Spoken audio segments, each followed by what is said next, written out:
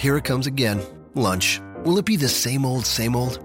Or are you ready to take a vacation from the ordinary with the new Jamaican Jerk Turkey Sub at Firehouse Subs? Freshly sliced smoked turkey breast, craveably sweet mustard sauce, and a hint of Caribbean seasoning. Just $5.55 for a medium. Save time. Order the new Jamaican Jerk Turkey Sub on the Firehouse Subs app. Firehouse Subs. Enjoy more subs. Save more lives. Participating locations. Limited time only, plus tax. Prices may vary for delivery. This podcast is a member of the Voices of Wrestling Podcasting Network. Visit voicesofwrestling.com to hear the rest of our great podcasts, as well as show reviews, columns, opinions, and updates across the world of wrestling.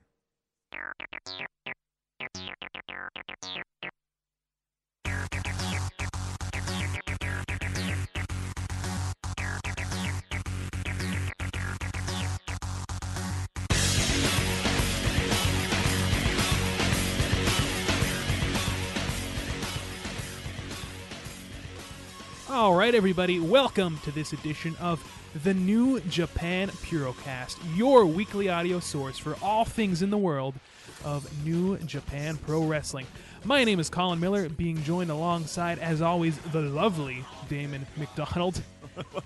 Lovely. That is a David Letterman-ism, actually. I love Dave. I used to watch Dave. My summers used to be stay in the house, watch wrestling, look for girls, and watch Dave. And I love David Letterman. I was sad to see him go. And I was so happy that I got to see him before he left when I was living in New York City. It was a shitty show for the most part. I think like Tom Brokaw was on or something. Tom who? Who's the newscaster? Tom Brokaw? Is that Tom Brokaw. Okay. Yeah. And like the guest musician was Bob Mould. Yeah, Bob Mould from what? No, not the. Oh God, I can't believe. He's Minneapolis. Jesus Christ, I can't believe I can't remember. Husker Du. He's been around a long time, anyway. He's not bad. You didn't like it? Not my cup of tea, Damon. I think that our musical preferences contrast a bit, but that's okay. I went to a concert last night, Colin. Yeah, you told me Ride, which I've never heard of. So it's like they're like big swirly guitars is the best way. Do you know who My Bloody Valentine is? Yes, I do. Okay, so think of them, but a little bit more, I don't want to say melodic, but in a similar vein to that. And oh, my ears are still ringing. You don't wear earplugs to concerts? No, I'm a man.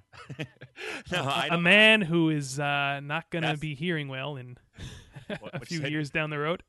Yeah, it was loud. It was, and there's this whole crowd is, guys my age and gals my age.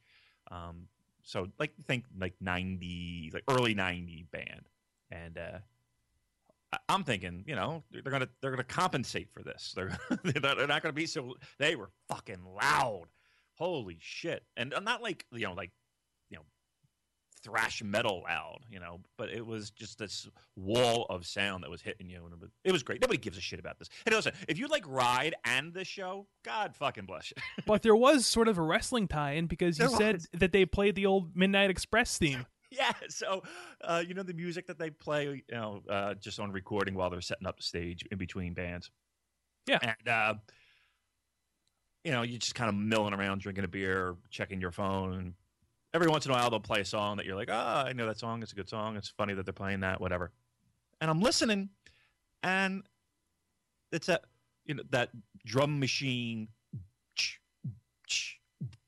and then that kind of fade in and that comes in that dun dun dun dun dun dun dun dun dun dun, and I'm like, wait a minute, I fucking know this song.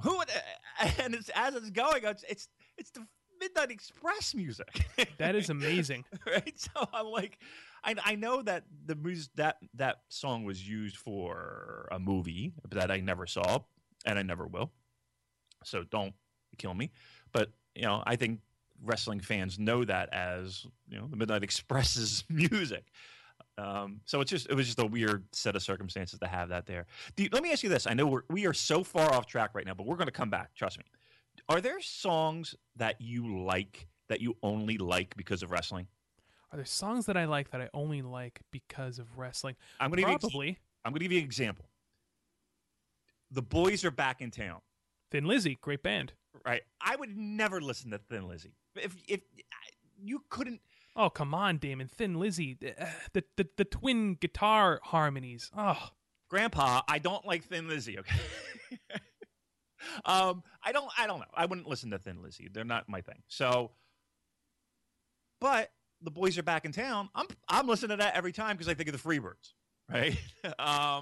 And there's like all kinds of like these little Southern rock things. Like there's a Ted Nugent song that I think of that was used in like a video montage in, I think, in Memphis or something. And I think I don't know the name of the song, but it's like it's a free for all. I know what you're talking about. Okay, that song.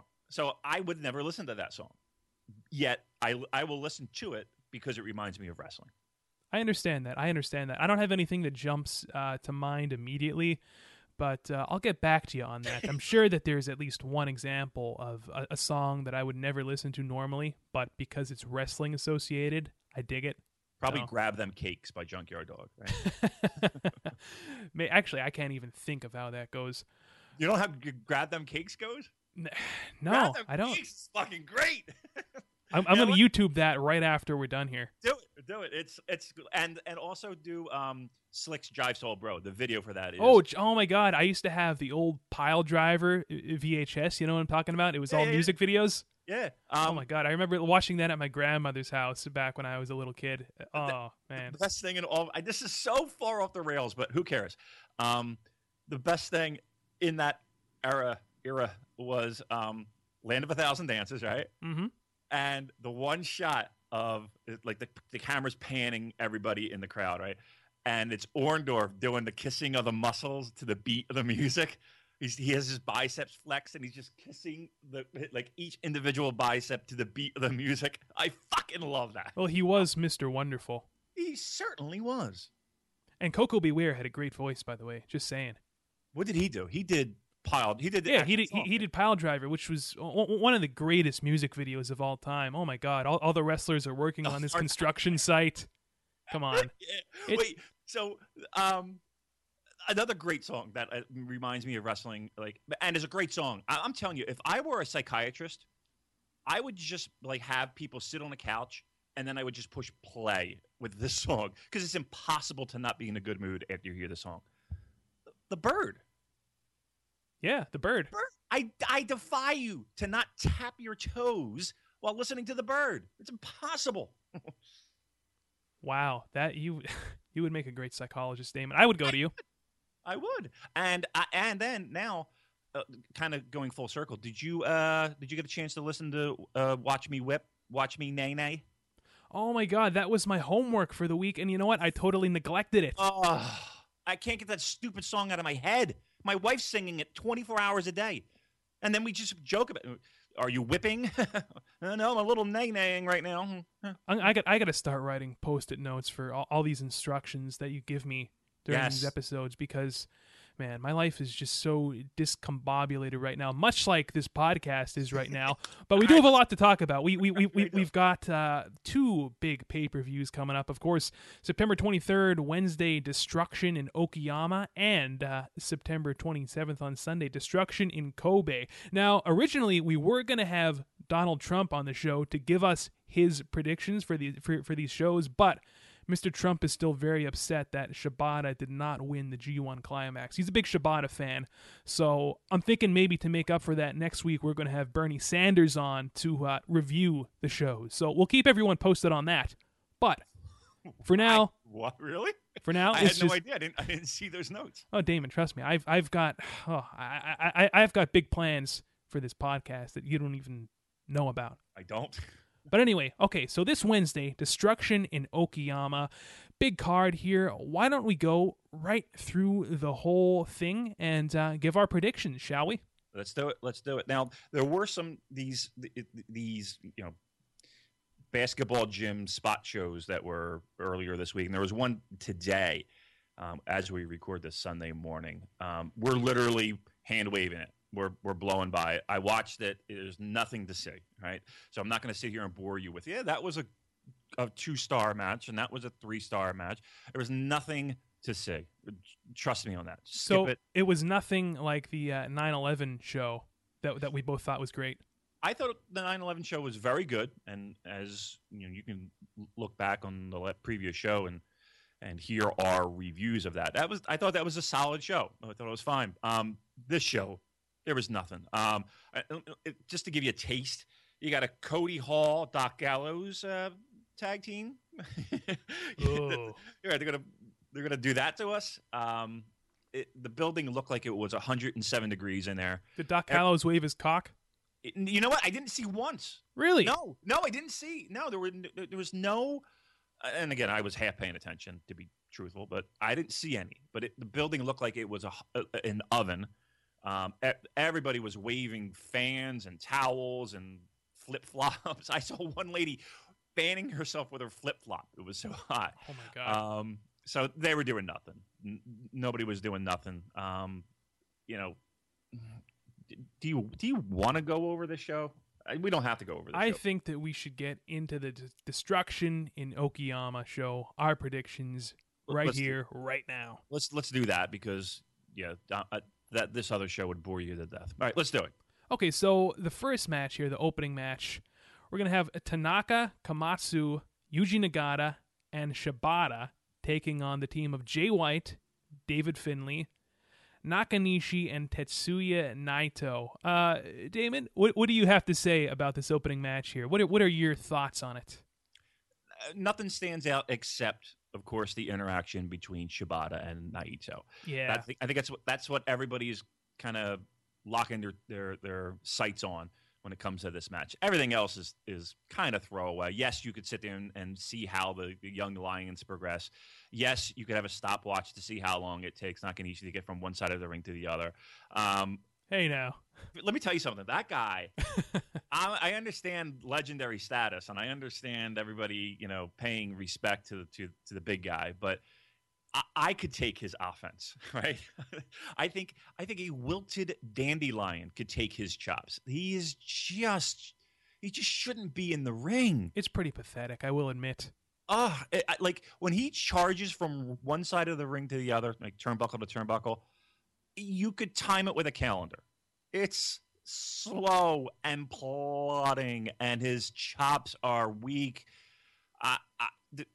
I tell you what, one of the takeaways from this show this morning, I thought the guy was in there longer than he should have been. You would think that in this type of match, the young Lions, if you will, that he's in the ring with, would take the brunt of the offense, the defense, do a lot of the work, and he just kind of stands there like a tree and tags in when necessary.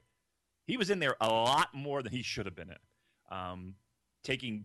And I put it in air quotes, bumps, laying in his hard chops and going turnbuckle to turnbuckle. I thought he was going to have a heart attack. He shouldn't be in there that long. So this match, yes, you can see if he survives. You can see the progress of young Lions, which is always fun and entertaining.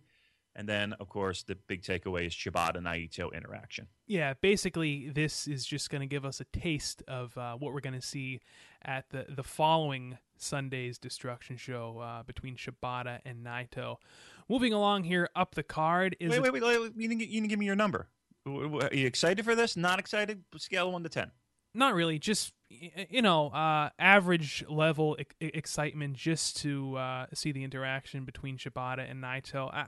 I really don't have any deeper thoughts about this match other than that. It's just kind of it's just there for me. You know what I mean? A solid 4 you're giving it. Yeah, a 4. Okay. A 4. I'm on the same page.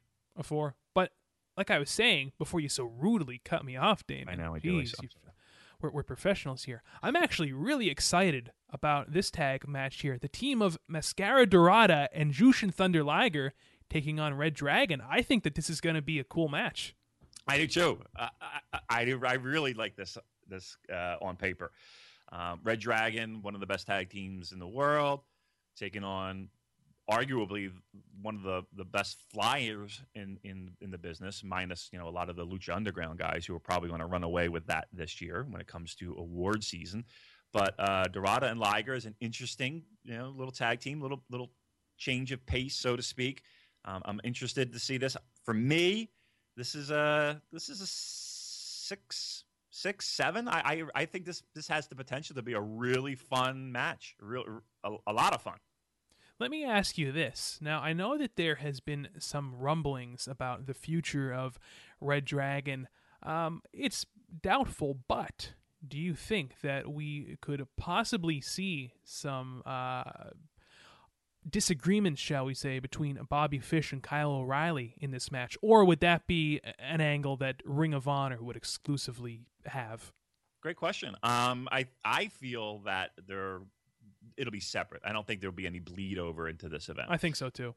But there is an interesting side note, not to say that, and this might have more to do with our predictions for the Kobe event. Reading online and seeing some information that Red Dragon did not wear the IWGP Tag Team Championship Gold at the TV tapings last night in San Antonio for Ring of Honor. Interesting. Now, right. I'm not saying it's going to happen on this particular match, but possibly, and I'll say that in a higher pitch voice if I possibly could, possibly, you might see some interesting things a few days later in Kobe.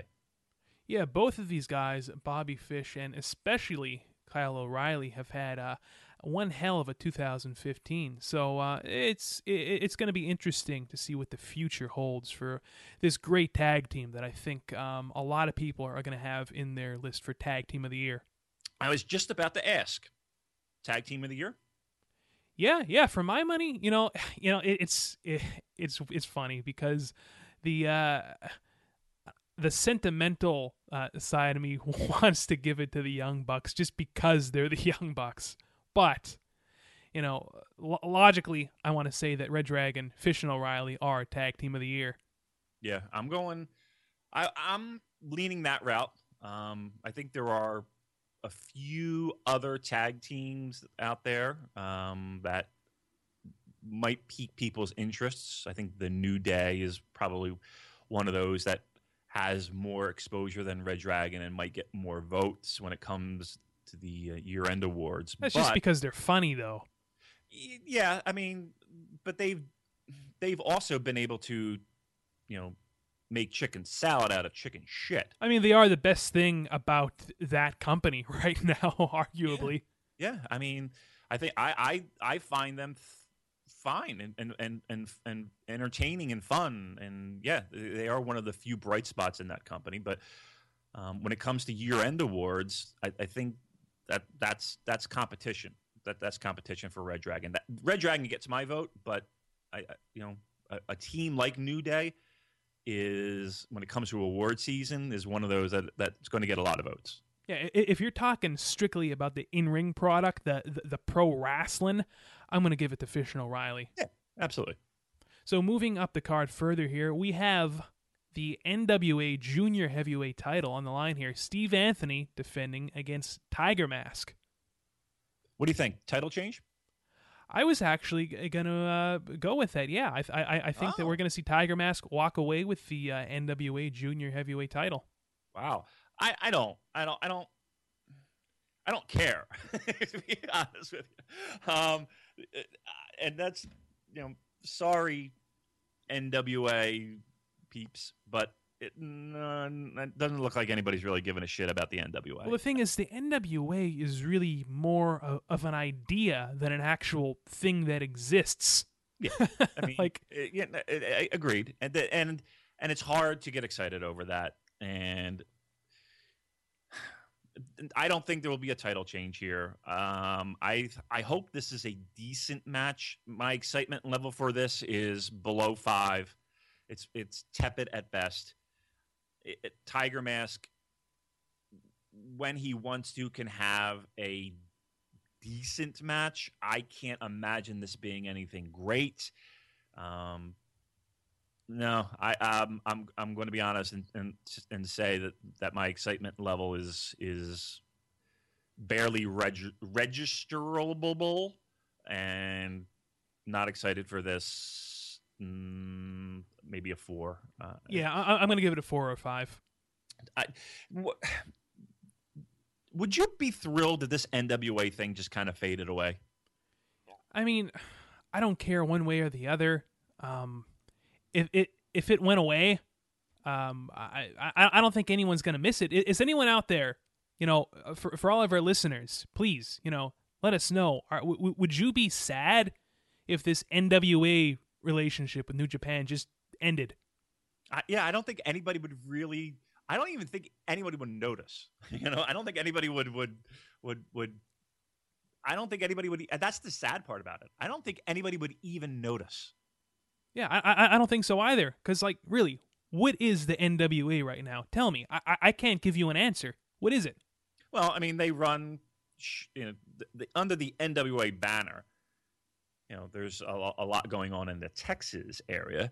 But, yeah, it's... The NWA has been dead for a long time now. Right. We all know.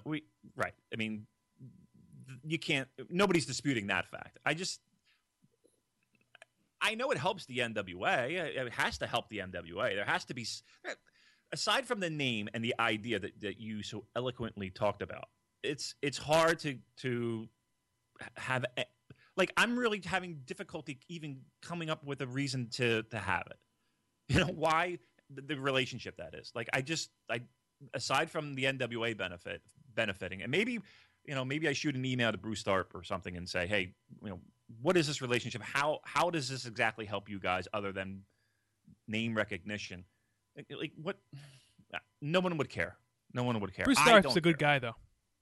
Yeah, I mean, he seems like it. I mean, just in the small, online banter that I had with him, he seems like a good dude. He's like the last old school, classic heel manager figure, left out there. I think I can't think of many others. Paul Heyman. No, Paul's. I'm talking about like a Southern style, yeah. Well, I'm sure there's lots of indie guys out there, but yeah, probably. But the most prominent one was probably Bruce Tharp. Yeah, and I like him. I do enjoy his shenanigans at ringside, but I can't believe we're spending 10 minutes talking about the NWA. But yeah, I don't think anybody would care if they quietly went off into the sunset and this relationship dissolved. I don't think anybody would mind. This next tag match here, I think is actually pretty interesting on paper. We have the team of Matt Sydal and Hiroshi Tanahashi taking on Tama Tonga and Bad Luck Fale. What do you think about this? I like it. Fale is not one of my favorites, but he serves his purpose, I guess, in the Bullet Club. He's the falling coconut. The falling coconut. I still can't believe that that's the actual name of his flop off the rope. I love it. Again, what this does is this helps set the stage for Kobe with Tanahashi defending his briefcase against Fale. I'm excited to see Matt Sydal. I'm excited to see what he brings to the table and giving some additional spark to the juniors division.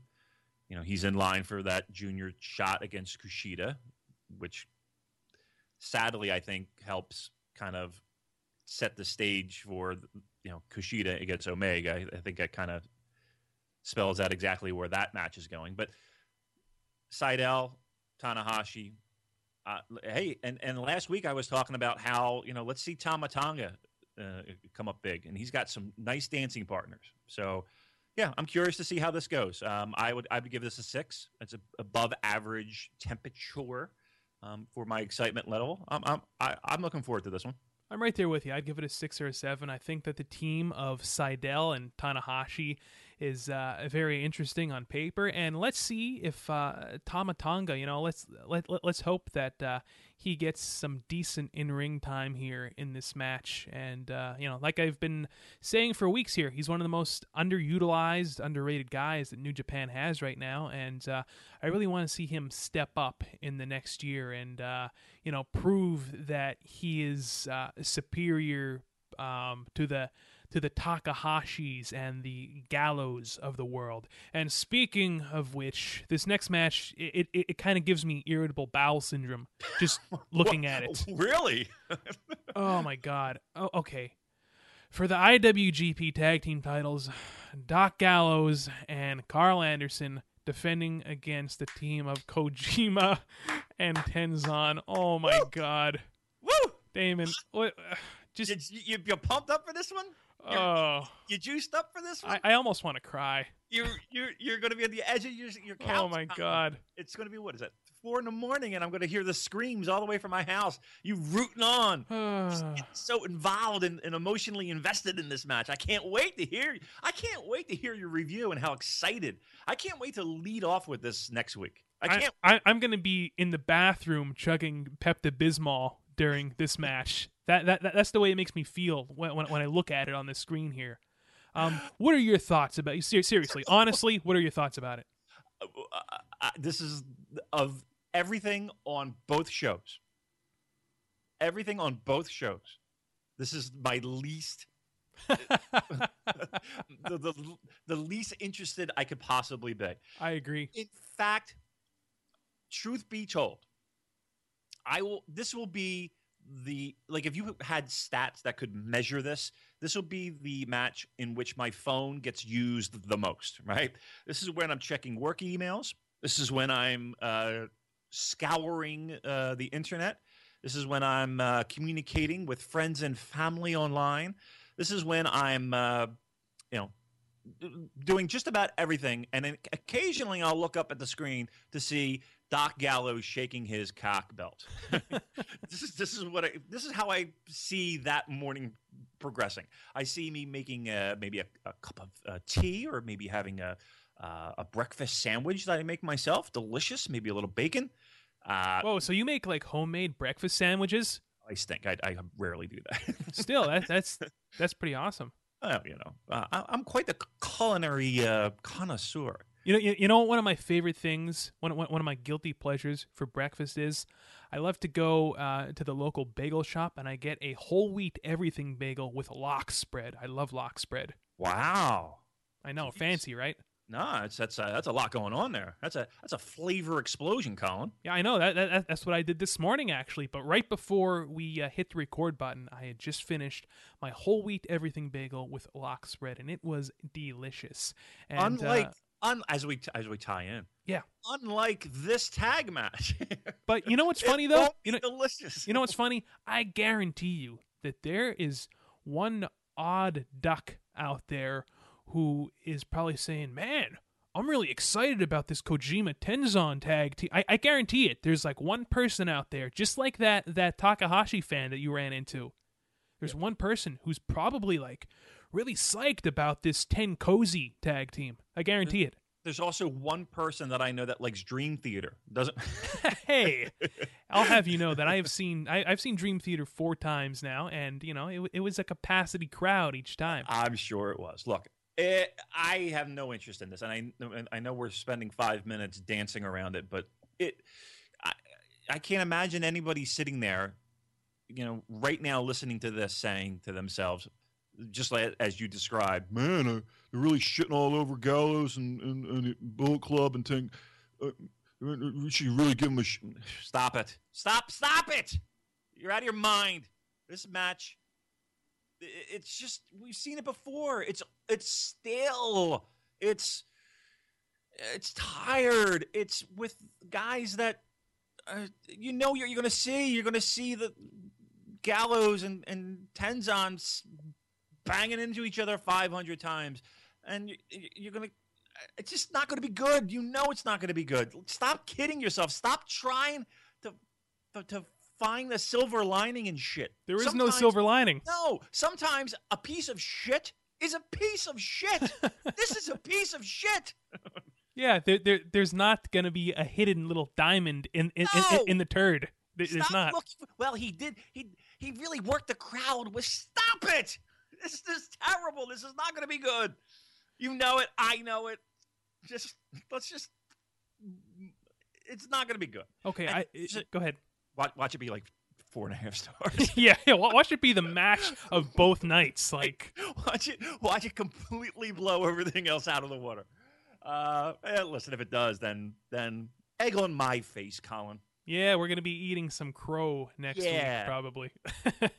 I doubt it. I doubt it. Before we both have a brain aneurysm here, I think we should really move on and stop talking about this match. All right, just give me one more thought. Oh God, one more thought. From you. I'm asking you.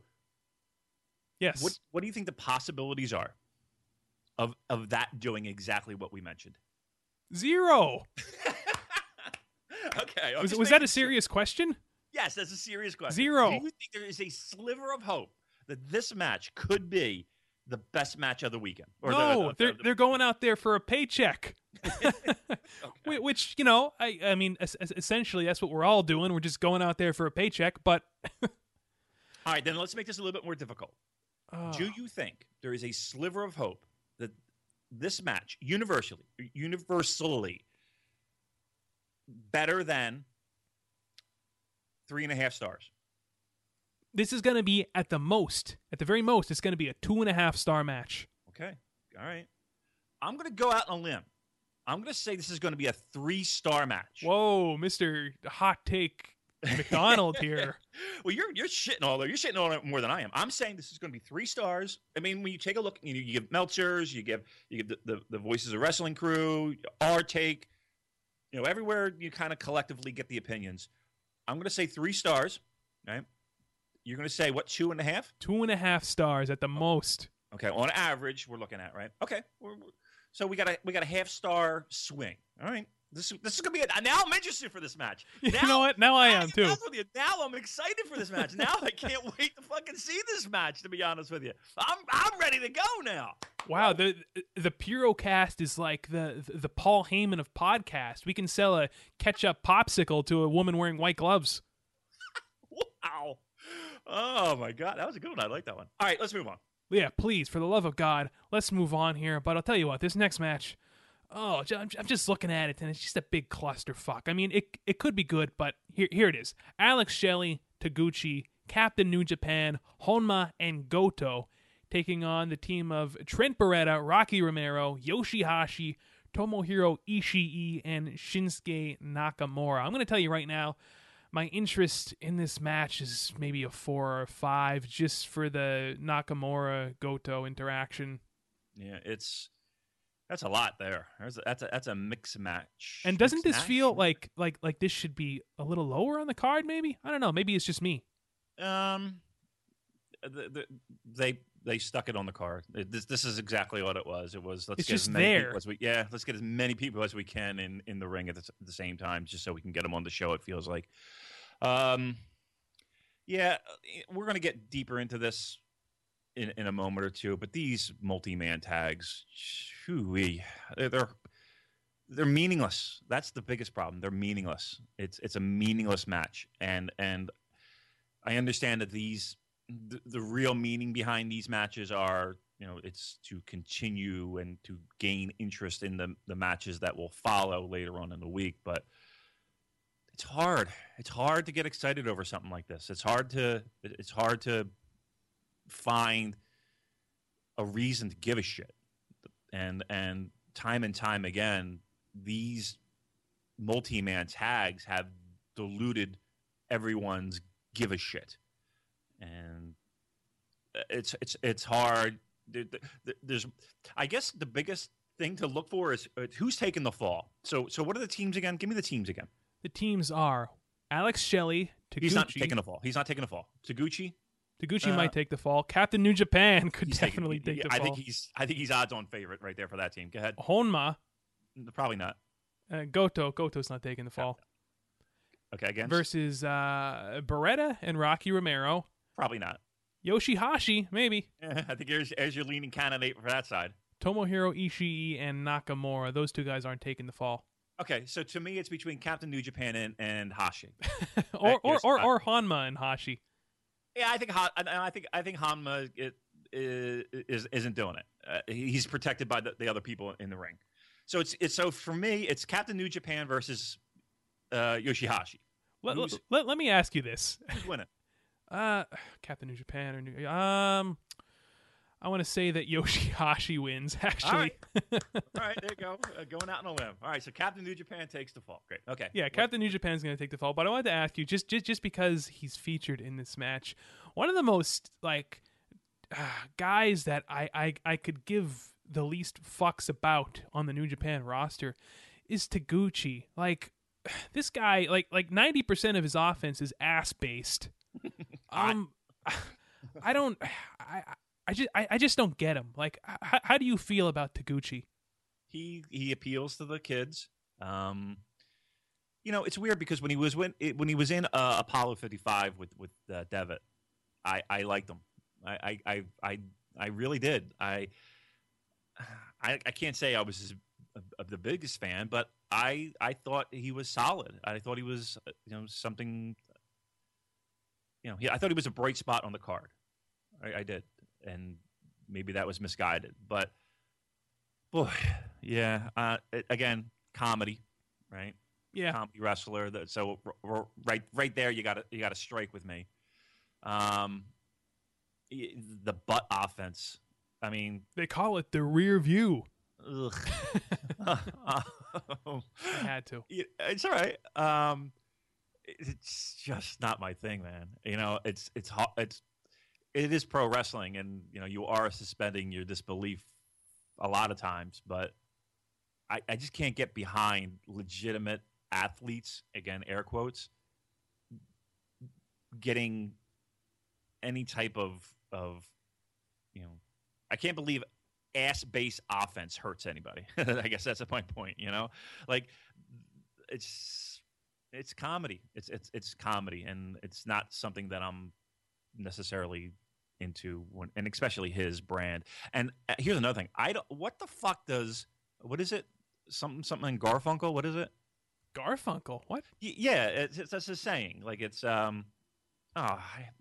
I just wrote an article about it, and I can't even remember what a saying with Garfunkel in it. Yeah, so on his shirt, it's and like one of his catchphrases is something Garfunkel. Oh, come on, I'm gonna use I'm gonna get an intern on this to see if they can find this.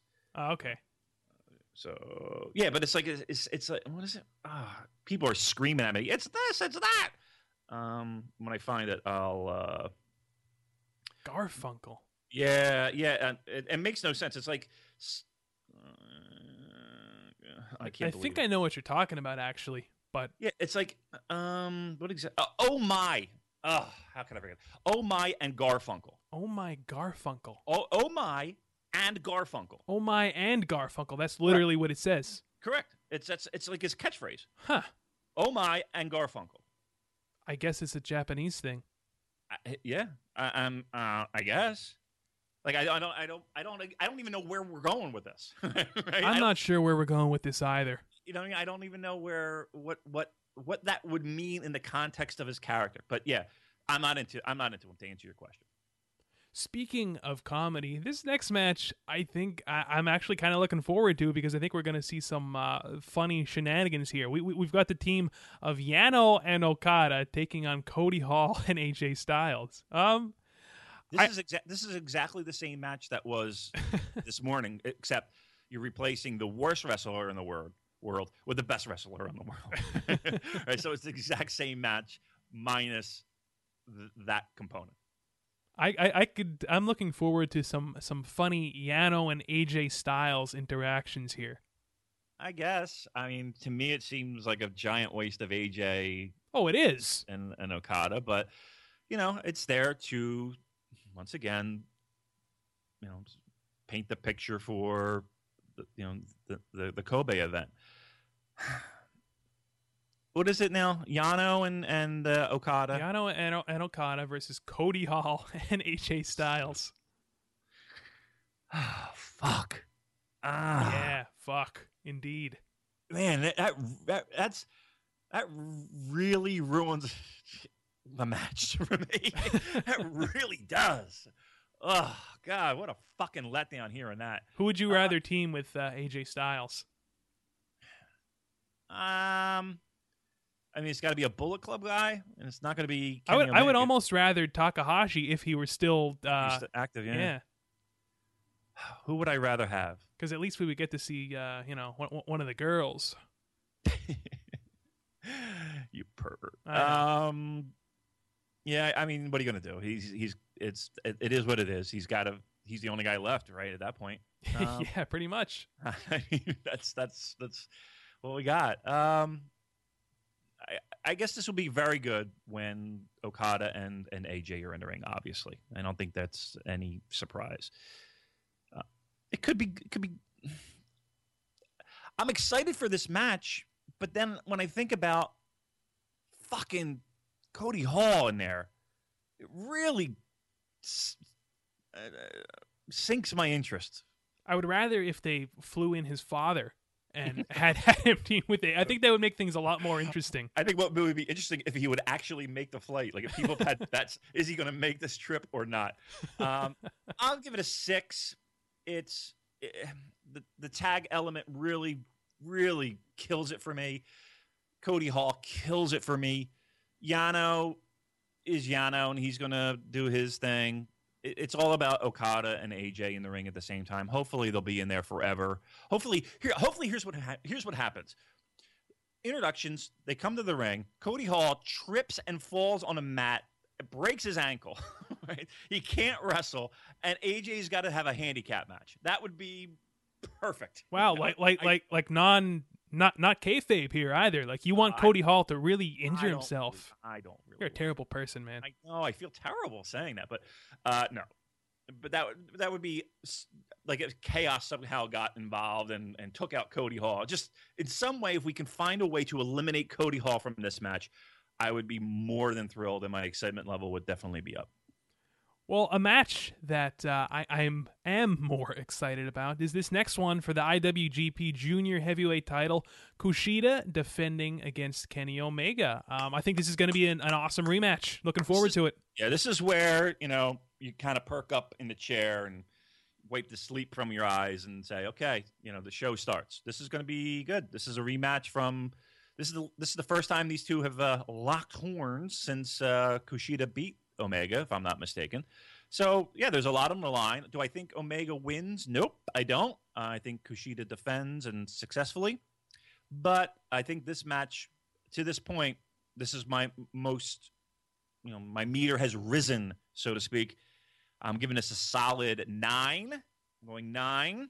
Very excited for this one. This should be good. I'm hoping Omega doesn't do so much character and does more, Kenny Omega, let's wrestle, as opposed to Kenny Omega, let's stick broomsticks up people's asses. It's fun. I was just watching a GIF of that the other day for some reason. I don't know why. I don't know a lot of people that would enjoy the Kenny Omega broomstick up the ass guy, but that was probably a low mark when it comes to Kenny Omega and his run at New Japan. Hopefully this will be the opposite of that. You excited for this one? Yeah, I'm very excited, and it's interesting because every match that comes before this on the card, it's almost like the entire undercard below this is like just a random Road to house show. Like that's what it kind of feels like to me. Like every match that comes before this is just like. Do you know what I'm saying? Oh, I do. And, I don't want to let the proverbial cat out of the bag, but that's kind of what I'm leaning toward when it comes to when we talk about Cork and Hall.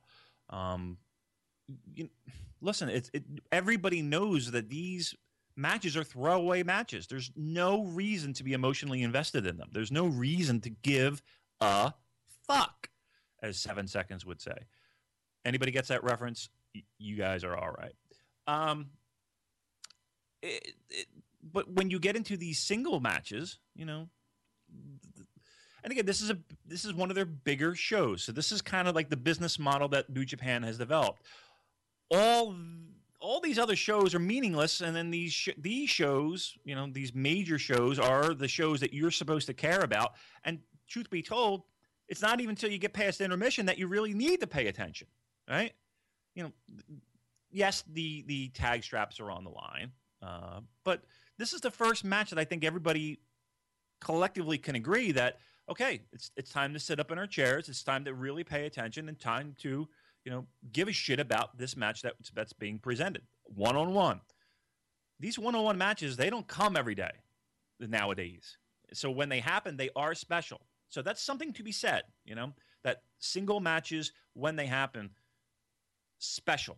And you know that you give a shit. It's now time to pay attention and invest emotionally. Yeah, what other promotion can you really say that about? That like single matches are like almost a rarity and something really special that you should be paying attention to. I can't think of any other promotion really. Right, and that's the positive of the way that they book. It's the silver lining, as we were talking about earlier. There's your silver lining. But the flip side of that, Colin, is you need a sickle to chop through all the bullshit that doesn't matter, right? Yeah. So basically, you're telling me that every other show you don't need to give a shit about. Okay, well, that to me leads to people kind of shoulder shrugging, hand waving, and kicking it to the curb.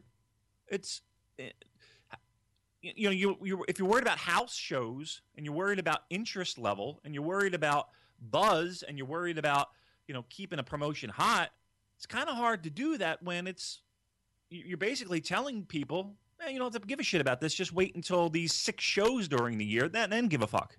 Yeah, and the proof is in the pudding. The only Road 2 show that I watched was that 9/11 one, which we both agreed was very good. But other than that, I just don't have the time or the energy to sit down and watch these random thrown together tag matches that have absolutely no meaning whatsoever. I just don't have the patience for it. So, right. and until we get to these big shows, I'm kind of tuned out.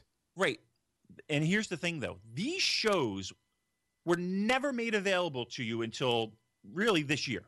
Yeah, NJPW World. Yeah, you would never see these fucking shows. You would know these shows exist by one thing, like a Observer results page. That's the only reason you would know these single cam, community center, basketball nets on each side of the ring shows. You would only know about them because you would read about them in the Observer in the results pages. You would not see these shows, right? These would not be something that you would go and contact fucking Jeff Lynch and his wrestling tape trading for. There would be no reason for it unless you were like a person who needed to have every Yuji Nagata match. I do. There'd be no reason. I know you do. There's a lot of. I'm sure there's people that do. You know what? I'm going to tell you what. I would pay $5 American for a Yuji Nagata comp. If somebody can make me a Yuji Nagata comp, I'd buy it. Oh yeah, I think that's definitely worth a link in for sure. Yeah, exactly. We'll give you a link. We'll get you some business. But again, these shows that we're talking about here, like the one that was these Road 2 shows, you wouldn't know about them, right? And we're watching them.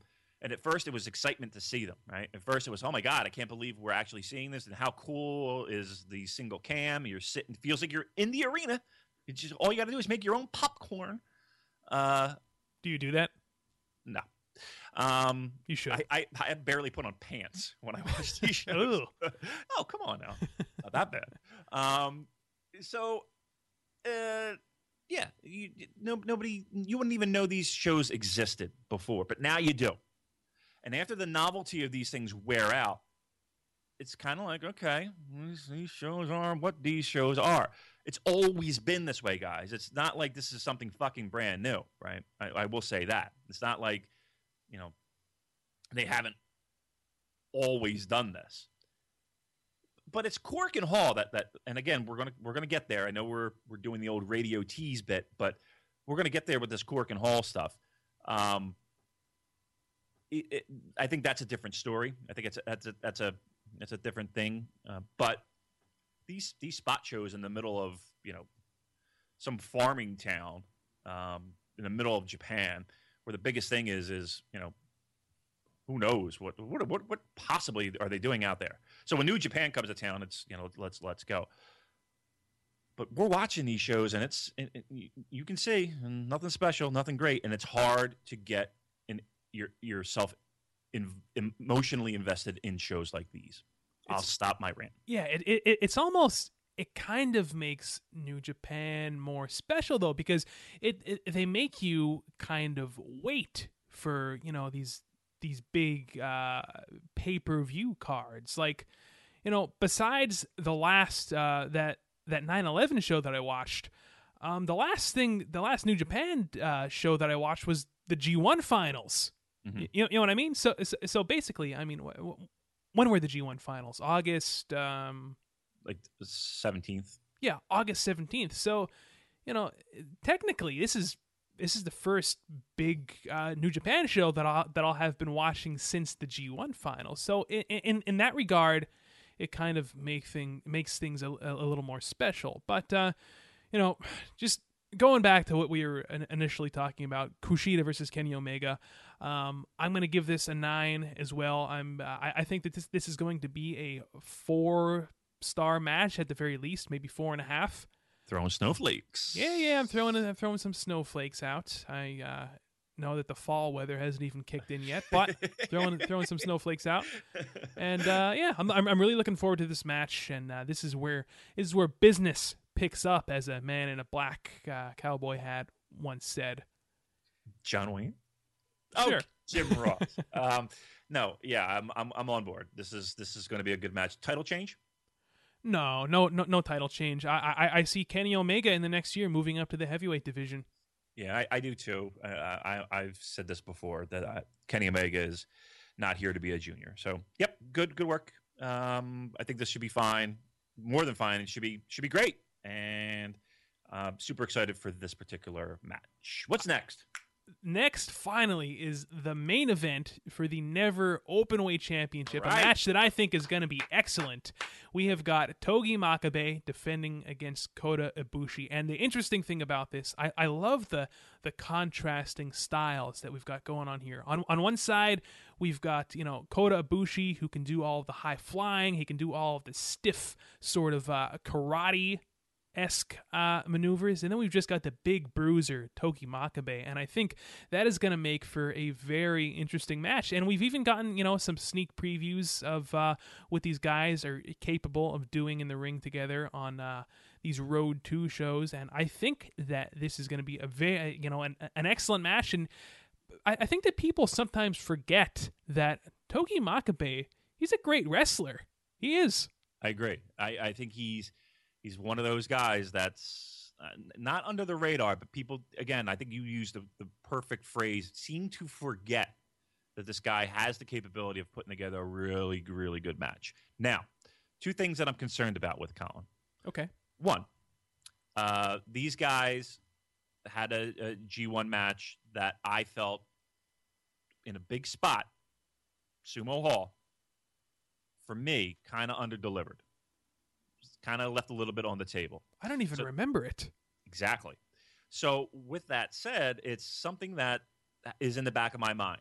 Is this style mesh? I'm excited for it. You're excited for it. There's lots of people that are excited for it. Is it going to work? That's number 1. Number 2,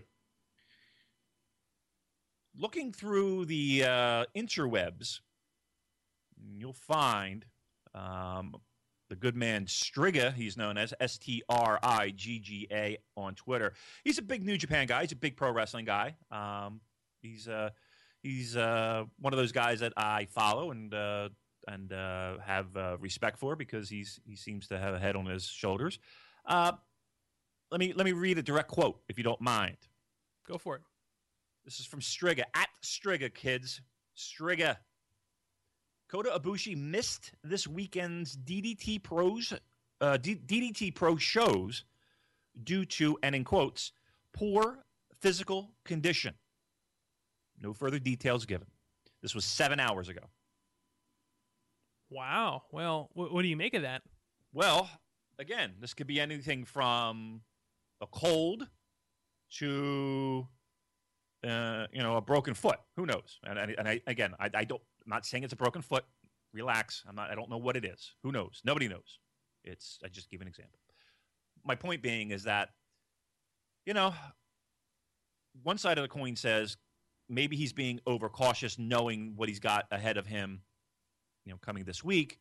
So he's saying, hey, you know what? I got this bump and bruise. I think it might be wise if I kind of sit out these DDT shows, guys, because this is what I got on the table. Sorry. I can't imagine DDT being too thrilled with that. The other flip side is the old Japanese pro wrestling mentality of, you got to saw off my arm before I, admit that I'm taking a night off, right? So, I don't know. This might play a factor in the match coming up this week. Who knows how severe this injury is?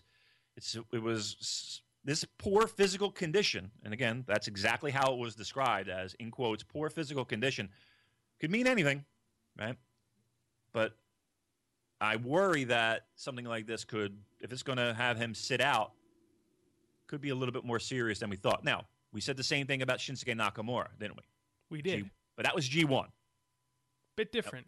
Big different, yeah. That was G1. This has me concerned.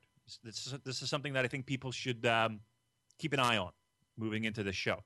Do you think that maybe this is Kota Ibushi kind of just conserving his energy for this New Japan match and just kind of being like, oh man, these DDT shows, I want to put on the best possible performance at Destruction, so I'm just going to kind of sit these out. I mean, I don't think his mindset is, I'm going to, if he's sitting out, if he's being pulled from a show and he's going to the promoters of the show and going to the DDT brass and saying, hey, I'm hurt and I can't work, it leads me to believe that it's more serious than not. It's just not in the mentality to conserve, to say, hey, you know what? I have this thing later on in the week that's not for you, right? It's not for you, DDT. It's for New Japan. To say, I could probably work, but I'm hurt, and I'm going to just kind of coast into this week to conserve my energy. That's really not the mindset that they have that I'm aware of. Let's put it that way.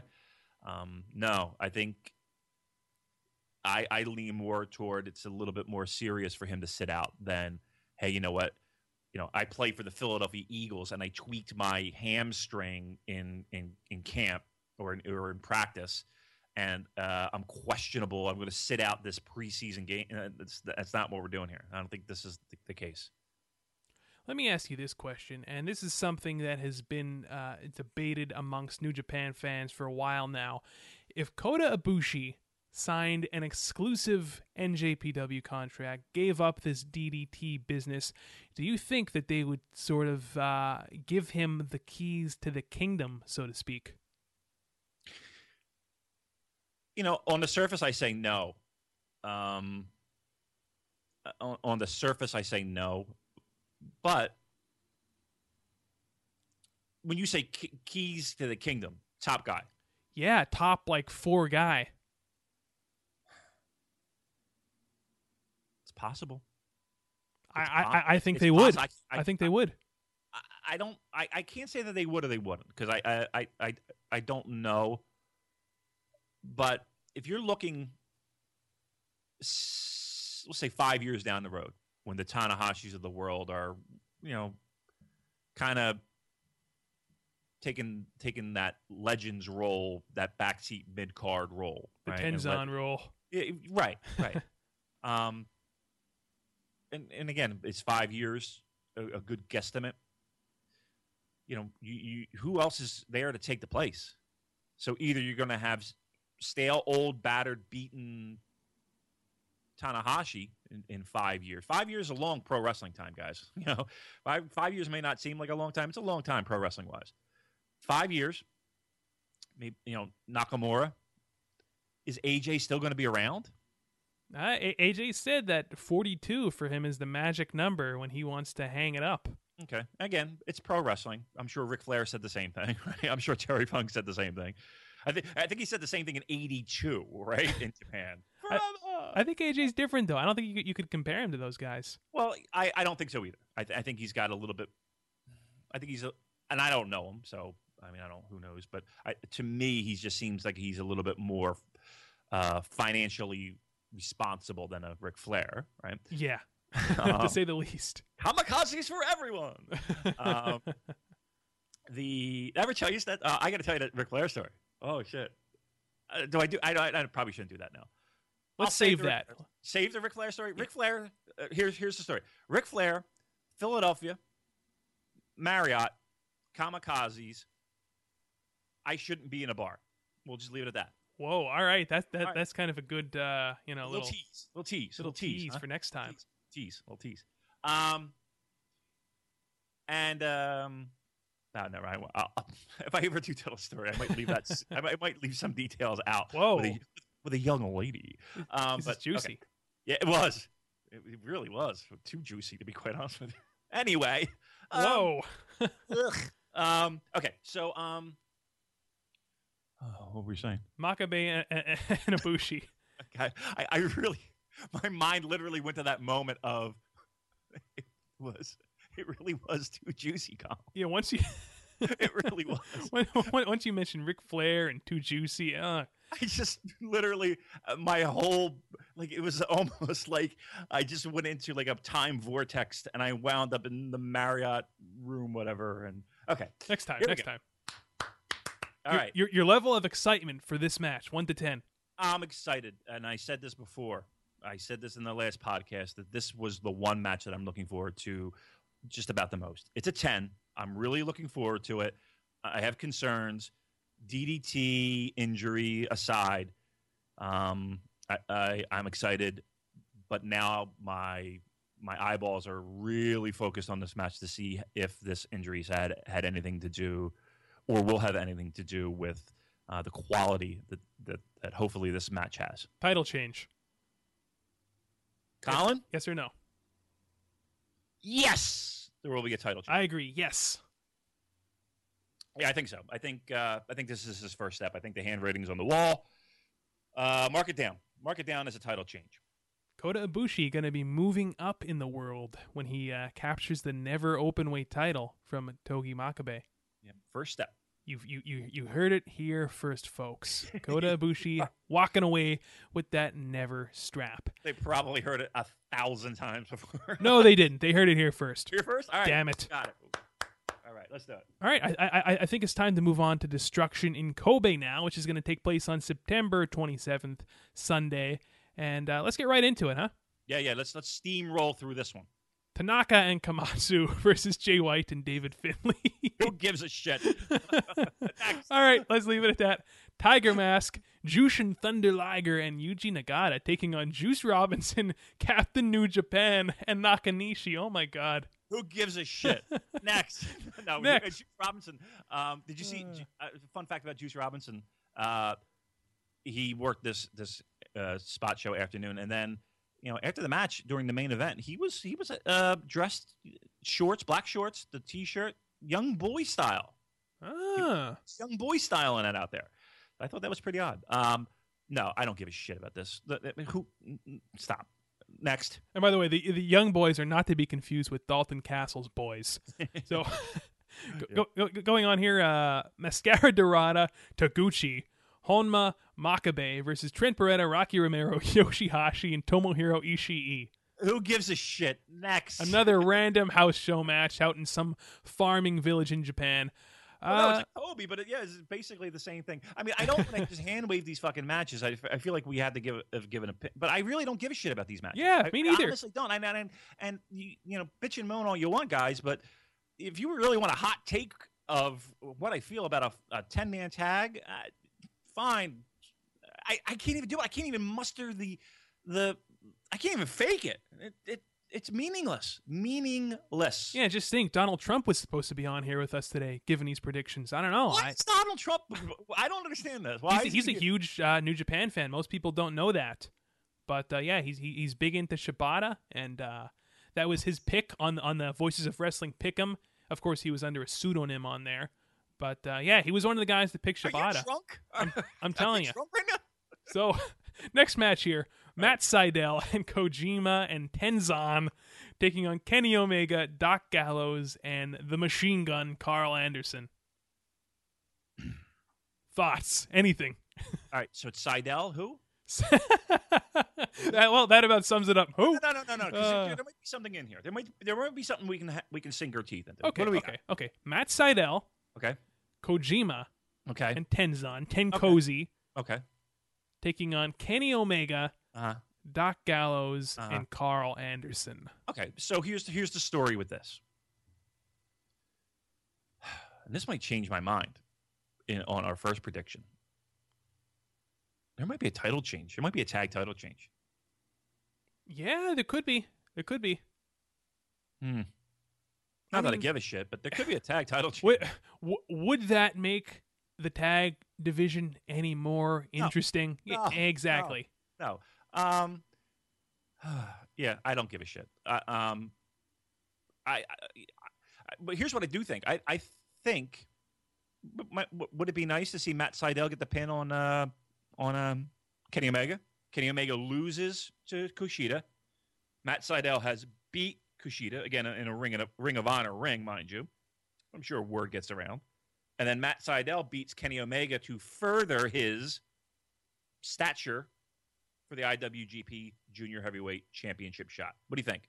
Yeah, I think that Matt Sydal, man, that guy is so talented, and it's a crime that, he hasn't, risen to that, upper echelon of one of the top junior heavyweights. I'm pulling for him here. I want to see him go far in the junior heavyweight division here in New Japan. So, I would love to see Sydal maybe have a one-on-one match with Kenny Omega after this. I think that could be really good, and ultimately a feud with Kushida for the junior strap.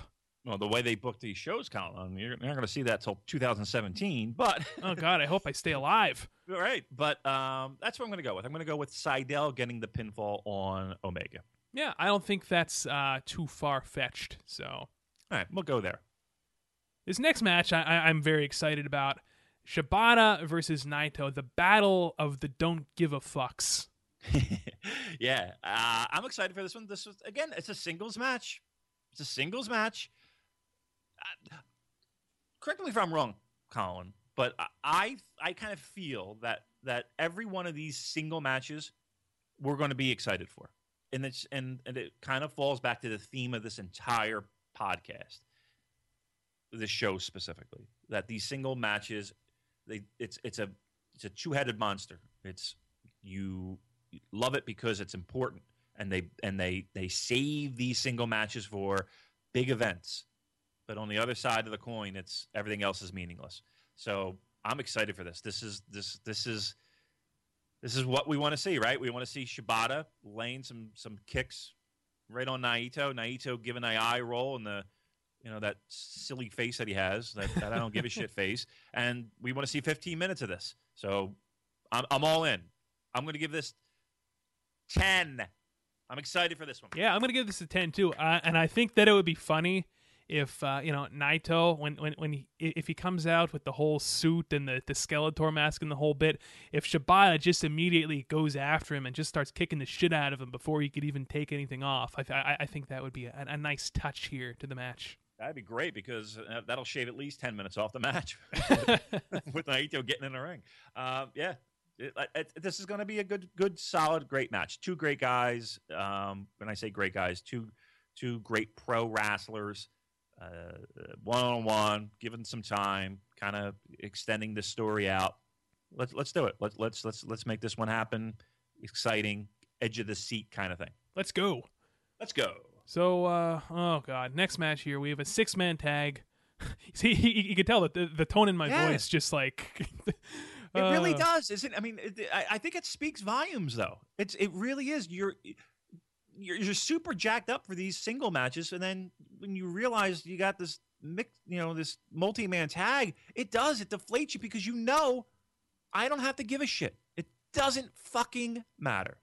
Sakuraba, Yano, and Okada taking on Cody Hall, Tama Tonga, and AJ Styles. So basically the same match we saw the night before, just with Sakuraba and Tonga thrown in there. Yeah. Who gives a fuck? Yeah, I mean, what are we going to see? What are we going to get out of this match? It's a continuation of the Okada AJ story. That's what you're getting out of it. Everything else is filler. Yes, you could sit there and be like, well, what about the interaction between Sakuraba and who cares? It's about AJ and it's about Okada. But everything else is throwaway, man. Everything else is throwaway. Man, I'll tell you what. If I was AJ, I think I would have stayed home with the family until King of Pro Wrestling. Jeez. Yeah, he's a professional. He's gonna do what's asked of him. AJ's a good guy. What do you think? What do you think this is going? What you're looking at a 0? You're looking at a 2, a 3? What's your interest? God, I feel like I can't give it a 0 just because Okada and AJ are involved. So how could I feel good about giving anything that those guys are involved in a 0? So I'm going to give this like a 4. What the hell? I was thinking 4. We're on the same page, Colin. Yeah, we are. Even though we might not be on the same page musically, and that's all right. That's okay. I can still be your friend. It's all right. Yeah, we can still be buddies here. Now, yeah, I'm giving it a 4. Yeah. If again, Okada. Did I just say Okada? AJ. That's what we're all looking forward to. Let's continue on the story. Everything else is fodder. The next match is for the IWGP Junior Heavyweight Tag Titles. We have the team of Fish and O'Reilly taking on Shelley and Kushida. And hot take here. Hot take from Mr. Colin. Shelley and Kushida, the time splitters, are walking away with the straps, and Kushida's going to be a double champion. Nice. Now, this is for the second time. Did you feel this way before you got the news of Red Dragon not showing up on television at the TV tapings for Ring of Honor in San Antonio this weekend, showing up without the straps, without wearing the IWGP Junior Tag straps? Yeah, I kind of did before, because even before you announced that, there's been rumblings for a while now about this Fish and O'Reilly team sort of going their separate ways. So it's really not that far-fetched to think that the Time Splitters are going to win here and Kushida's going to be a double champion. And yeah, I really believe that is what's going to happen. Okay. Now I will throw a second bone at you. Oh, 2 bones. 2 bones. We should have like a sounder. Pew, pew, double bone. Let's not get crazy here now, Damon. Oh, I've got a lot of work to do. Come on. There's a lot that you have to do in the post-production. I understand. Red Dragon have been very, very, and I hate using this term, but it is what it is, very protected when it comes to the booking in their entire run here in New Japan. Yes. They have not lost a fall in many a moon, right? Whether it be in a mixed tag, a single tag event, a 3-way, what do you name it? Throw in any wacky stip you want. They haven't lost. They probably have one of the highest winning percentages of anybody in New Japan, which is pretty amazing. Think about it. Yeah, it is. With that said, does that impact your decision here? That Red Dragon are losing the belt? No, not really. I almost think that it's time for them to go their separate ways, to be honest. Wow, really? Okay. So you're saying, do you think there's going to be a split up here, or do you think it's just going to be a tag drop? Tag, but I can't get my sentences together. A tag title drop. Well, I think that the actual split up angle is going to be Ring of Honor exclusive, but I think that they're just going to drop the titles here. Gotcha. Okay, I'm with you. And that'll be like the first, step here to this breakup. Right.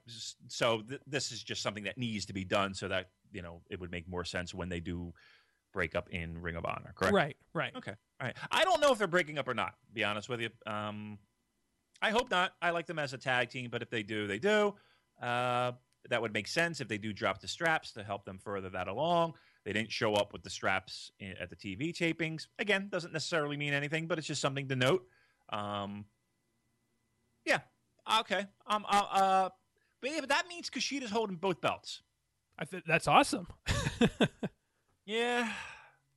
Kushida's one of the most, beloved guys. I'm going to Red Dragon. Red Dragon retains. All right. Dragon retains. Do you see Red Dragon kind of being like almost like the Briscoes in that like Kyle O'Reilly is your Jay Briscoe of this team and Bobby Fish is your Mark, and there's still a tag team, but they have singles matches, that sort of thing. Well, yeah, I mean, I guess. Yeah, I mean, That's what they're doing now, I guess. But yeah, yeah, I guess. I don't want to like completely bulldoze past your question, but because I haven't really given that much thought. But yeah, I threw you for a loop, huh? A little bit. I'm a little off my guard here. You gotta set me these questions up with before we open. I know we got to start having these pre-production meetings. Right. Yeah, that lasts more of 3 texts and okay. What do you want to open with? Sounds good, man. Right. TTYL. We'll wing it. Do it live. Yeah.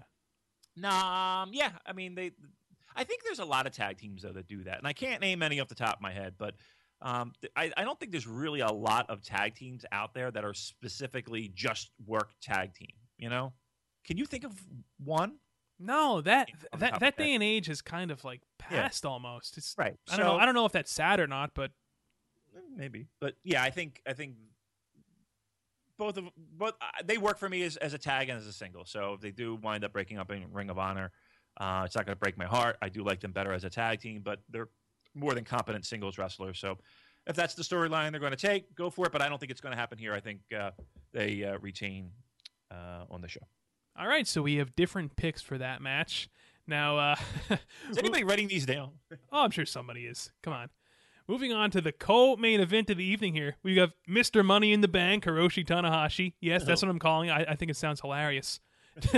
Defending that G1 Climax 25 title shot at the Tokyo Dome against the falling coconut himself, Bad Luck Fale. Damon, hot take here. Fale wins. Fale wins the match, and he goes on to the Tokyo Dome and squashes Okada in like 60 seconds. Woo! Woo! Woo! No, that's not happening. Oh, come on. Have some fun. That's fun. That's a nightmare. That's the worst booking idea ever. Oh my God. Fale's not winning, kids. Let's make that perfectly clear. But I will say this. I think if anybody is going to have, anybody's going to pull a good match out of Fale, it's Hiroshi Tanahashi. Yeah. So I'm looking forward to this match. I'm going to give this a solid 7, right? Maybe even an 8. Whoa. Because I'm curious from a pure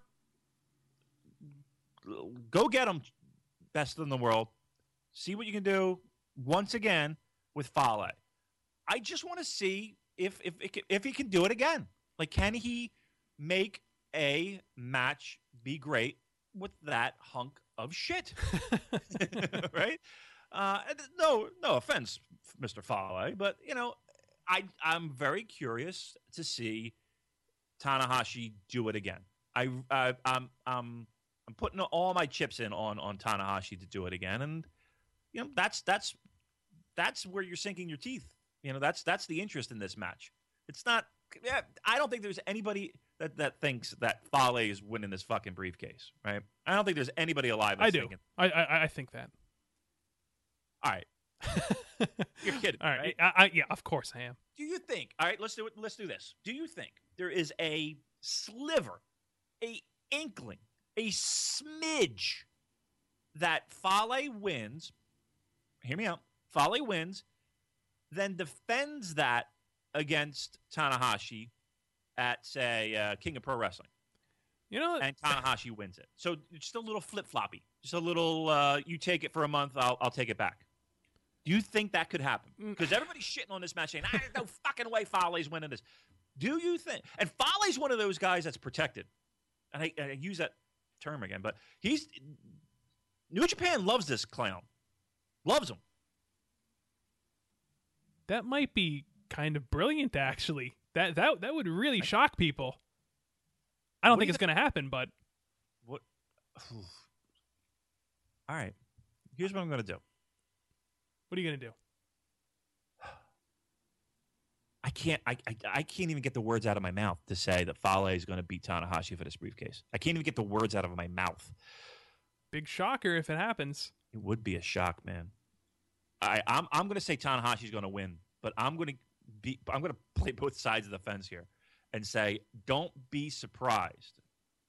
Don't be surprised. Because, again, this is the same logic that they always – the things that are just like it has to happen this way, they love to flip-flop that shit and have people with their eyes open and again, booking it like sports, right? Booking it like sports. Fuck. Now I'm talking myself into Fale winning. Yeah, see? I'm talking myself into this. Yeah, New Japan is a company that likes to do sort of like, predictable, logical booking. So when something, crazy like this does happen, it's like I'm going. All right, you're going with Fale. All right, I like it. Fale's winning the briefcase, motherfuckers. Fale's winning the briefcase. Who's he going to lose? He's not. Let's relax. He's not defending it at the Dome. He might. Shut up. I'm not going that far. I'm going to say Fale wins it, but loses it before the Dome. That's where I'm going. Will he lose it to back to Tanahashi though? Yeah. All right. I think he might lose it to Nakamura, which is going to lead me to my That's going to lead me to my biggest hot take for King of Pro Wrestling, but we're not going to get into that just yet, boys and girls. All right. Instead, let's move on to the main event here. Finally, September 27th, Destruction in Kobe. Hiroki Goto defends his IWGP Intercontinental strap against Shinsuke Nakamura. Now, let me ask you this. I think that we're both kind of in agreement that Nakamura is walking away with the belt here. Now, if he does that kind of... Oh, okay, maybe not. But if he does walk away with the belt here, would that kind of cheapen Goto's reign and just make you think like, oh, well, what was it for then?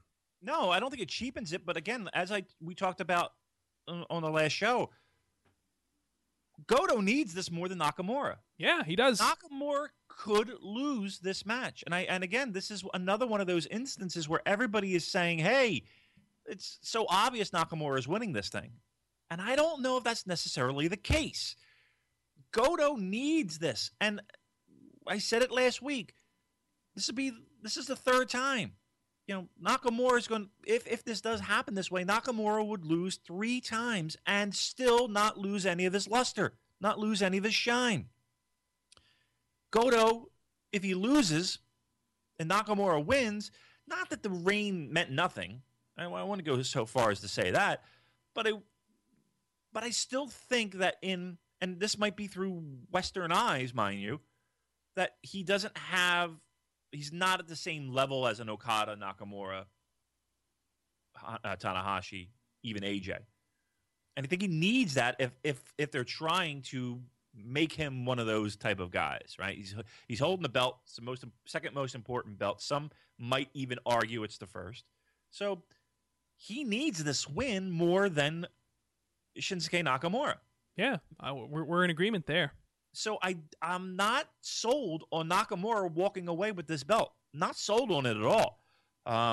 In fact, I went so far as to say that, and I'm sticking with it, that Goto defends successfully this belt. Nakamura does not win the Intercontinental strap. Wow, okay. All right. I mean, I think logically that...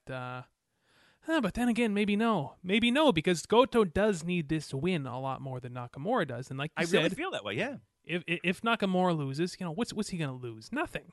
Right. It's not like people are going to look at him any differently, and his stock is going to drop, as one of the top 3 guys in New Japan. So, okay, all right. I think that you kind of changed my mind here. I'm going to go with Goto winning this match here, and wow. I think it's going to be a great match. By the way, these guys haven't really had a bad match, so I think it's going to be a very good to great match, and my interest level is a 9. Yeah, I was going to go 8. I've seen this match a couple times before. I might even go like 7.5, 8. We've seen this match a few times before. We kind of know what we're getting. It's not a fresh matchup by any stretch of the imagination, mind you, but I think come when is this show? The 27th Sunday. Okay, so come that morning, I think your social media timelines are going to be loaded up with fans, a little upset that Shinsuke is not holding that strap. That's just my fun prediction. Why would they be upset though that he's not Intercontinental Champion? That kind of doesn't make any sense to me. It doesn't. But people are maniacs and they get upset over finishes and people winning and losing, and I don't get it. Like I don't know. Let me take that back. I do get that. I get that to a certain degree, but there are people whose enjoyment of they have to see their guy win, right? They have to see their guy win. And they shit on a product if they don't see their guy win. And trust me, there are more Shinsuke Nakamura fans than there are Hiroki Goto fans. And there are more people right now out there that are saying to themselves, well, Nakamura's fucking winning this because he's the top guy and he should be the top guy. In fact, he should have every single strap and half of the tag strap, and he should march into NXT and kick. I don't even know who their champ is right now. Who's an NXT champ? Finn Balor? Is it Balor? Okay, go in and kick Finn Balor's ass and take that belt, and it should go into Ring of Honor, and there's people out there that are like that. So Nakamura should be the Never champion, the IC champion, IWGP Heavyweight, both tag champions. He should go to Noah. Yeah, he should beat Suzuki. Yeah, he should go to Stardom and kick the shit out of some women. He should everything. He should take out every belt there is in wrestling. Dominate. Yeah, just take everything. He should be just Superman everyone. Yeah, he's going to bring back the WWE Hardcore belt. He's going to win that. He's winning the Crockett Cup himself. Oh my God, there could be some hilarious scenarios with him defending that belt, like 24/7. Yeah, let me tell you something. He's gonna win the Bunkhouse Stampede. He's gonna fucking do everything. He should win everything. He's gonna be the fucking what did they call the winner of come on. War Games. He's going to be the War Games winner. Single-handedly. Yeah. Single-handedly coming in. He's destroying the Horseman. He's breaking J.J. Dillon's shoulder. He's fucking everything. He's going to super kick Marty Jannetty through the barbershop window. Right. He's going to do a barbershop, or what it was. The barbershop, right? Yeah. He's going to do that. He's going to actually do the barbershop. You didn't know that? No. Yeah, he's going to do the barbershop, and then he's going to super kick Marty Jannetty. And then last but not least, he's going to rip the Hulk Hogan's cross off at the funeral parlor. Right. And then in broken English, he's going to say, "You're bleeding, man." All right, very good. We did every wrestling scenario in the history of. He's going to get hit with a coconut. All right, so that is your destruction card there for both nights. So yeah, I know. I don't know if I'm more excited or less excited for both of these shows next week. I'm more excited. Yeah. I hope everybody's juiced up for it because I'm excited for it. I think it's going to be good. There's some good quality stuff that's going to be there. Is there some filler? Yep. But hopefully this got you a little juiced up for it. Yeah, and this will all be leading to, of course, King of Pro Wrestling in October, which is the last big show before the Tokyo Dome of the year, which we're going to see Styles versus Okada. But we're not going to be talking about that until much later on. So why don't we, right now, to sort of wrap things up, talk about some of these Korakuen Hall attendance figures, because Big Dave, the man, Dave Meltzer, has been saying for a while now that they're kind of troubling. And while we're looking at them, it kind of started out at the beginning of the year. It started out pretty strong because what is the capacity for Korakuen? I think it's like 2,000. What is it? Well, they always had a work number, so they would include, and this is until very recently, in the past couple of months, it would be that magic number would always be 2015. So that would be 2015. Super no vacancy when they're pushing people in and shoehorning people in. You might see like a 21, 22 number for really super duper, super no vacancy shows. But yeah, that magic number was always 2015, but it was a work number, Colin. It was right. That number included, it really just counted asses and seats as opposed to people who bought tickets. They could have gotten tickets by any stretch, right? So who knows how much of that was actually sold and how much of that were giveaways. But yeah, 2015 was always that magic number. Yeah, so Fantastica Mania, the big CMLL double show, that had an attendance of 1950, which is close to sold out. It's close, but it's the thing about it is, Colin, is that when you don't in a building like that, it's somewhat easy. Like 100 seats is a big difference, right? Right. 100 seats is a big difference. It's a small building, and that percentage, that sway, so to speak, is a little bit more important, right?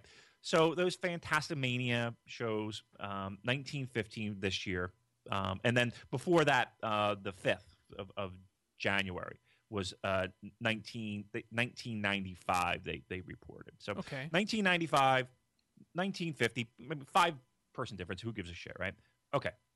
Continue with your point. I'm sorry. February 1st show, we had a sellout of 2015. March 8th, and that was the New Japan Cup, a sellout of 2015, and it kind of goes on like that until I think the drop off point here, where we kind of see the attendance start to decline here, was Best of the Super Juniors, and they always do. So this, as weird as it sounds, the Super Juniors is not a big deal, right? It does sound weird to say that. It does, but not until you get to the finals. So those first couple rounds of Best of the Super Junior, nobody gives a shit. Nobody gives a shit. So yeah, they struggle to sell out, and traditionally they are lower attended shows throughout the year. So what was it?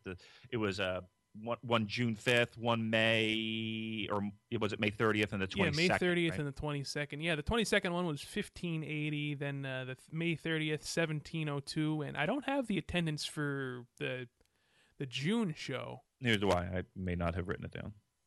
Yeah, but it was in that range, I'm sure. Yeah, but the point is, that's where we start to see the drop off. Then June 28th, we had an attendance of 1725. Then it goes down. July 3rd, attendance 1686. September 4th, which was the start of the Road to Destruction, 1577, and the 9/11 show had an attendance of 1587. Well, again, here's part of that. One, these numbers, somewhere in that June and June, July area is when New Japan's made a business decision to say, okay, we're just going to announce the number of tickets sold, right? So there could have been that magic, 2015 number in the building, mind you, but they're only counting tickets sold, right? So that 1587 number for the September 11th show and that 1577 number for that September 4th show, a little misleading, right? Because they're just reporting the tickets that were sold and not necessarily the people that were in the building that they were before. My point being is that, that show in February, mind you, that was 2015 attendance, 2015, could have very easily have been 15,000 paid and the rest were comps, right? Very easily. It's not. The thing that kind of had me scratching my head was Dave was talking about how there were telltale signs for months, and I'm quoting from the Observer, as noted for months, there's an edge off New Japan, and Korakuen Hall is where you really see it. Last year, most of the Korakuen Hall shows sold out well in advance. Okay. So if Korakuen Hall is this temperature gauge, right? If Korakuen Hall is this, first of all, for months, I don't see where that's the case, to be quite frank.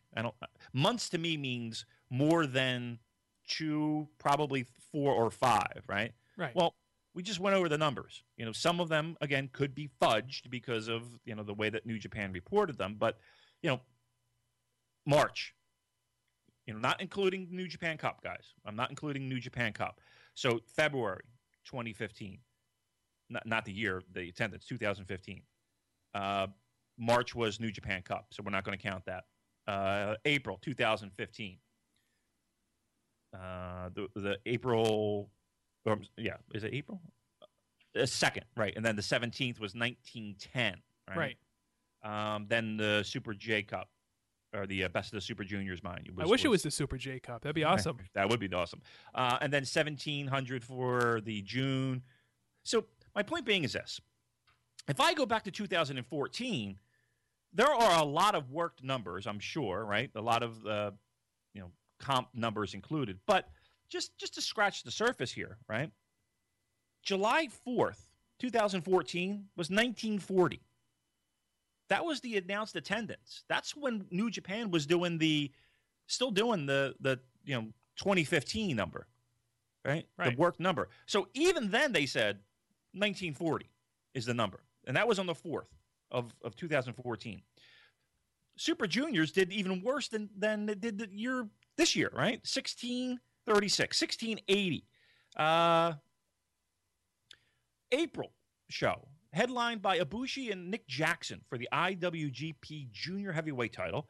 Bullet Club versus Gato and Okada. That did 1634, right? So this is not something that's necessarily new. My point being is that this is ebbs and flows. And it all comes down to this entire podcast theme should be, if you book something people will be interested in, they will come. If you build it, they will come. If you build it, they will come. These past shows on paper sucked, right? Do you know how many Cork and Hall, it's supposed to be this mecca, right? It's supposed to be the be all to end all of all Japanese pro wrestling and pro wrestling as a whole. You know how many goddamn fucking tag matches this building has seen in the past 2 years? A lot. Holy shit, dude! If I went through here, I mean, the 4th show is September of this year. Roppongi Vice, Nakamura versus Goto, Dorada, and Taguchi. Tenkoji, Tanahashi, and Kushida versus Bullet Club. And I'm just doing random fucking shows here. The 17th of April.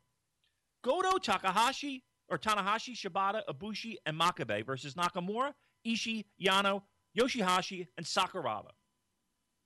They followed that back up. So April 17th, June 28th of this year.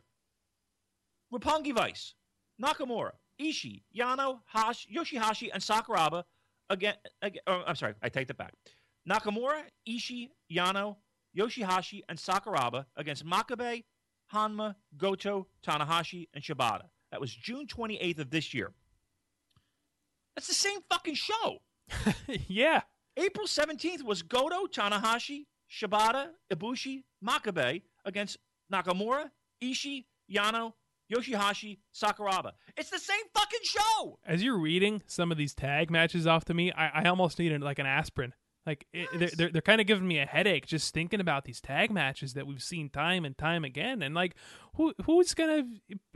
Do you really think people are gonna be coming out of the woodwork to see these matches?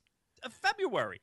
Oh my God. I mean, all right, so let's do Jesus. Let's do okay. Let's do February. Makabe and Nagata versus Nakamura and Ishii. Goto, Tanahashi, and Shibata against the Bullet Club. The 1st. This is back. This is right after the Dome. Yep. Bullet Club versus Goto, Tanahashi, Shibata, and Naito. I could go back to 2014, kids, and I could give you the same fucking bullshit, right?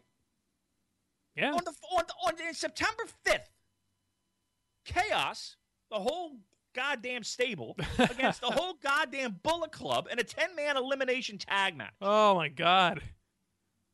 You know what shows did well in 2014? What? Takahashi versus Ishii.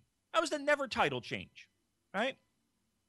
Yeah, hey. And I'm not counting the G1 shows, right? You know what else did well? I mean, it was a New Japan Cup, so let's not count that one. It's my point being is this, guys. There's only, if we're talking about Cork and Hall, there's only so many times you can go to the dance with these fucking mixed tags. We talk about it, both sides of the coin, the two-headed monster. Singles matches being important and being relevant and getting you juiced up for them, I'm all for. But on the flip side, you have to, if you're worried about Cork and Hall being the be-all to end-all in judging popularity, you're killing fucking Cork and Hall is what I'm trying to say. Right? With these tag matches. Killing your father, Larry. It's enough is enough. Give them. If I lived in Tokyo, I wouldn't be paying for these fucking shit shows. God, no. These are shit shows that the company is basically saying, you know what, you don't have to worry about them because they're meaningless, right? What's your solution, though? What's your solution? Tell me Give me that. one singles match per Corkin event. I think that's one. fair. Give me one that I can sink my teeth into. Main event style. Main event style. Don't give me, don't give me Dorada versus whomever, Takahashi versus Honma. Break up these tags and give us something. These matches that I'm reading off, guys, these are headlining the show. Give us something.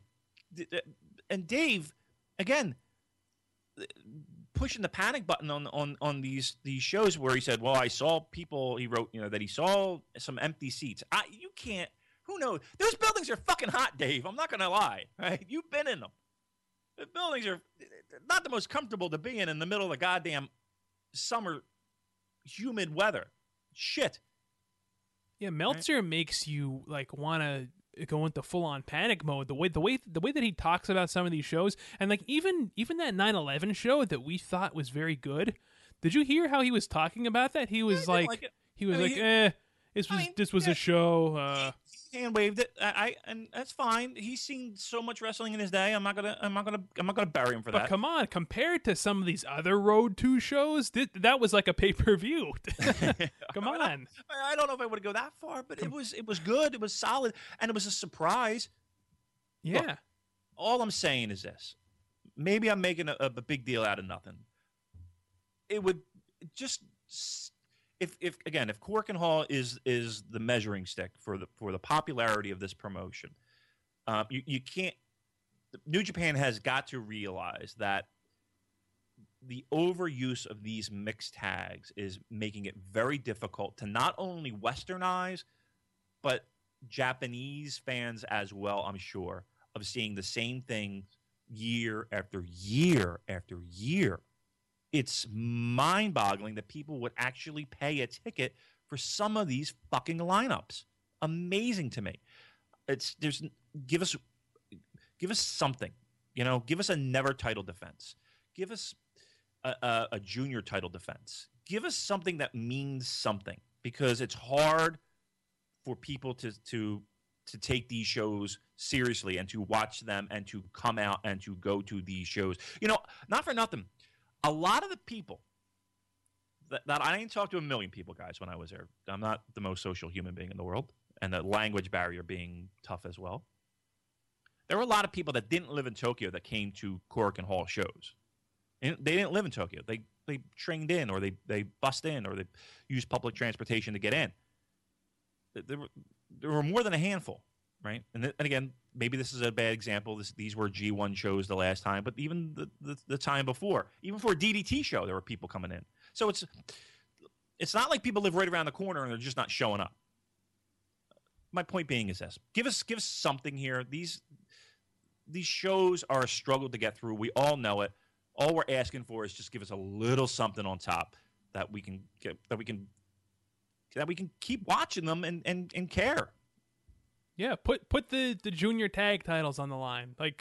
Yeah, come on. Fine. Yeah, yes, right. You mean to tell me you can't put the fucking junior tag titles on the line? Come on, give us something. I'm sorry, this has been a long rant. I feel like I've been talking a lot, but I hope my point has been made clear. Thank you. Goodbye.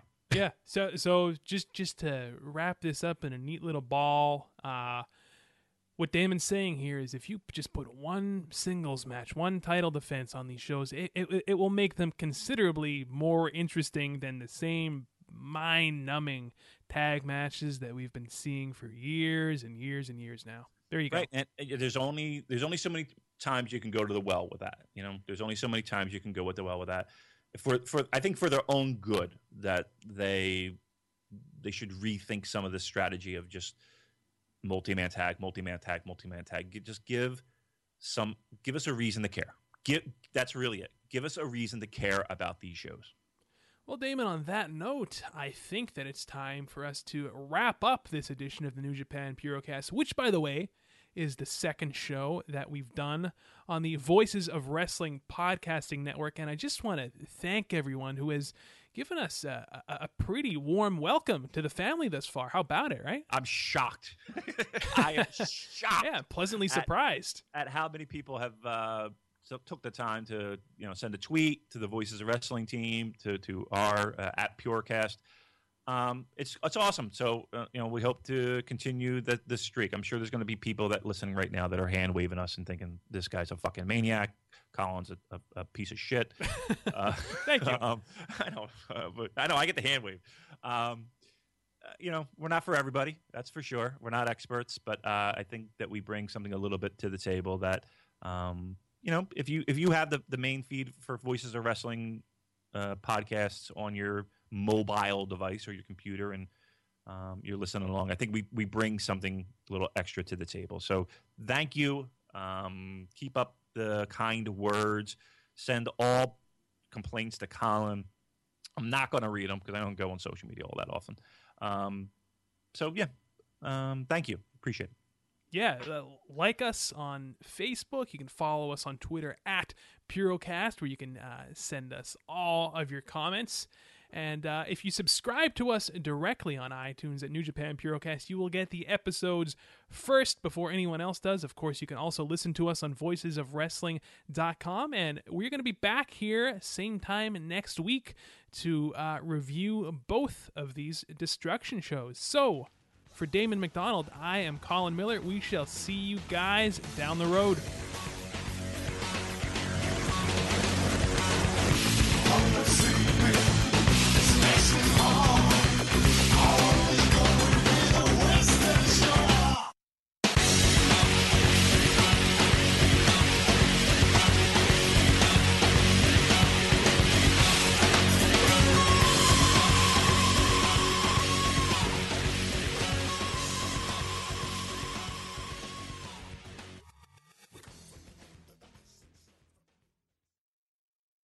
Farmers Insurance knows the difference between a car hitting your bumper and a clown car hitting your bumper. Sorry about that. Because we covered it. Click for more. We are farmers. Bum, bum, bum, bum, bum, bum. Underwritten by Farmers Truck Fire Insurance Exchanges and Affiliates. Products not available in every state.